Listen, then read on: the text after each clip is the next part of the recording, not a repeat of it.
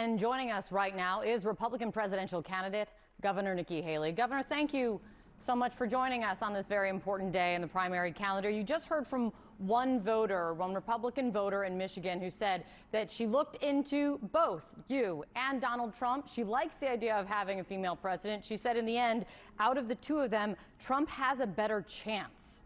What does today mean for you and your campaign? Well, good morning. You know, it's one of those things where I think what I've told everybody is in a general election, you're given a choice. In a primary, you make your choice. And so today, the people of Michigan are going to make their choice. We had two great events there. I wish we could have spent more time in Michigan. But, you know, it's about letting people know, do we want more of the same or do we want something different?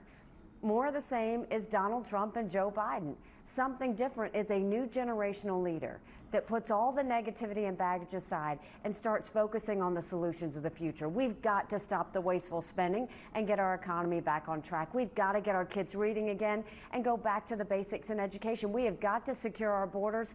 No more excuses. We need to bring law and order back to our cities, and we need a strong America that prevents wars that we can all be proud of. And that's what we're really trying to say is, look, we have seen a shift in what is happening on our political landscape. And this is not about us. This is about our kids.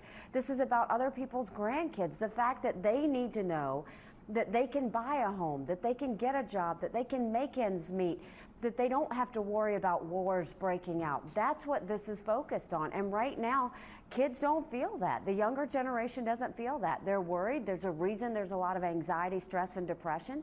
And we need to start moving in a new direction to get all that moved in a good way. You said you wished you'd spent more time in Michigan. Why didn't you? We've been in Iowa, New Hampshire, and South Carolina. So we had two great events in Michigan. We were in Minnesota. I guess we're in Minnesota now. We're headed to Colorado next. So you go and you hit as many places as you can. But look, the people of Michigan were fantastic.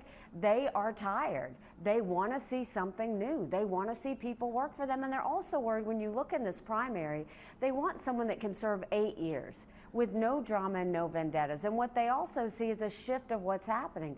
Donald Trump has made this entire election about him. And what they want to know is, what are you going to do to fix things? And the way he shifted the Republican Party, he put us $8 trillion in debt in just 4 years. He's not talking about fiscal discipline at all. He's not talking about shrinking the size of government. Then he's going, and we've always been peace through strength. And now we see him walking away from our allies and instead holding hands with dictators. That's not who we are. And then you're going to go so far as the RNC. You're going to take over the RNC and make it all about just Donald Trump. And now there's a resolution to stop him from using the RNC for his own personal legal fees, and he's pitching a fit over it. That's what's wrong with this, is this has become about one man when it should be about the American people. That's what we're fighting for, is to get this back on the focus of the American people and stop it being on just one man. And you often say that Donald Trump cannot win a general election, will not win a general election. You've not yet convinced a majority of Republican voters in primary contests that he should not win. Why not? Well, I think you look at any of the early states. Yes, he won those. I give him that. But he did not get 40% of the Republican primary vote. You can't win a general election without the 40%. But look at the polls. The Marquette poll came out last week. I mean, in all the polls, he's down by 5. He's down by 7. Marquette had a margin of error. I defeat Joe Biden by 18 points. If we really want to turn the tide, if we really want to fix things, you go into D.C. with double digits. That's a whole change. It's more than the presidency. It's about House. But if it's as simple as that, Governor, why aren't a majority of Republican primary voters seeing it? Look, 70% of Americans have said they don't want Donald Trump or Joe Biden. I am giving them a choice. We don't anoint kings in America. We allow people to vote in elections, and that's what we've done. In the next 10 days, 21 states and territories will vote. That's a great thing about America, and I think everybody deserves competition.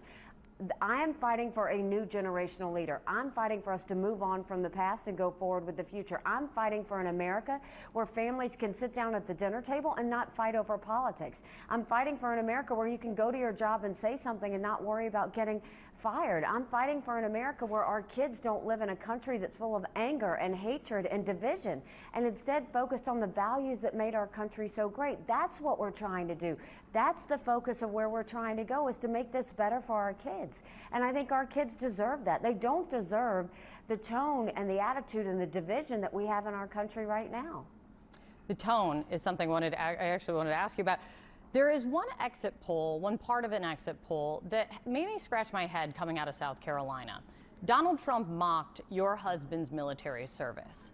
I was listening to your campaign event last night, and you brought that up. You said, we can take it, meaning your family, but you mock one member of the military, you're mocking every member of the military. And still, the exit poll out of South Carolina showed that Donald Trump won nearly 70% of voters who were military veterans. How do you make sense of it? I mean, it's not up for me to make sense of what people think. It's up for me to put out an option for people to see there's a better way. I mean, that's the focus. I'm a proud military spouse. We're bonded with other military families who sacrifice every day. I mean, the fact, it says more about Donald Trump that he'll mock my husband's military service. It says more about Donald Trump that he'll call the last remaining candidate birdbrain or brain dead. It says more about Donald Trump that everybody thinks it's funny that he acts this way.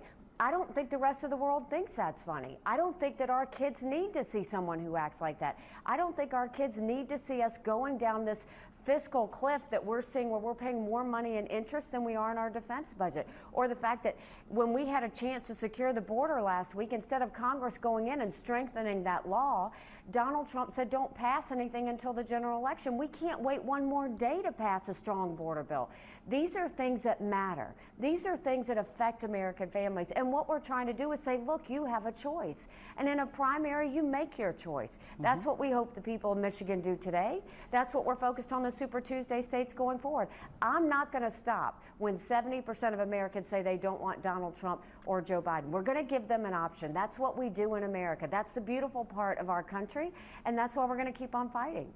You have remained disciplined in not defining, really anyone in your campaign, defining what a win looks like in any particular contest in these early states. Will you define what a loss looks like for you in Michigan, how your team is measuring this?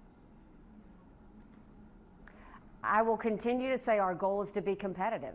It's always been to be competitive. And if you're getting 40% in all the early states, that's making a point. That's making a point that, look, we are telling you, for all the Republican Party, we are in a ship with a hole in it. You can either ignore the hole and go down with the ship, or you can acknowledge that we've got to look for a life raft. I am telling you, there will be a female president of the United States. It will either be me or it will be Kamala Harris. If Donald Trump is the Republican nominee, we will see a President Kamala Harris. There's a reason the Democrats are salivating at the thought of Donald Trump, because they look at it and they know anybody could beat Donald Trump. But I know the fact is we've got to make sure not only do Republicans win, but it's about turning our country in a new direction. It's a direction that's healthy. It's a direction that's exciting. It's a direction that goes and builds up our economy and secures our borders and makes sure that we're safe again. It's a direction that allows our kids to start reading and focus on the basics in education, and a direction where they know they're going to have a job and be able to buy a home. Those things matter to every American family, and that's what I'm going to continue to fight for. The fight continues. You definitely have, make that clear and have. Your pledge to support the eventual Republican nominee, what does that look like if the nominee is not you? What does that support look like? Does it include campaigning for that person? Well, I mean, the difference is when you are in the middle of a campaign, you don't think about anything beyond the campaign. You think about the state that you're in today. You think about what you're going to do tomorrow. So I realize everybody else wants to fast forward. That's not what I do. I focus on the day. I focus on the time. I focus on being in the moment. And that's what we're doing right now. What I will tell you is I have long said I have serious concerns about Donald Trump.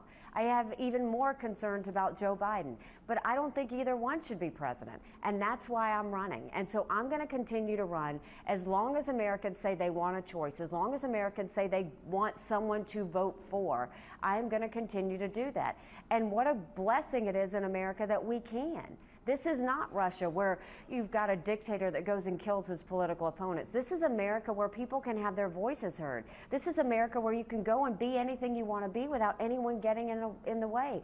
This is America that was built on faith, family, and country. That's what I'm trying to do, is get us to remember our purpose, get us to remember who we are as Americans in the first place. Not a divided country, not a divided party, not a country sitting in anger, but one sitting in hope and energy and saying that we're going to do this for our kids. That's what I'm going to keep fighting for. I'm not going to think about what's going to happen 10 days, 2 months, 3 months from now.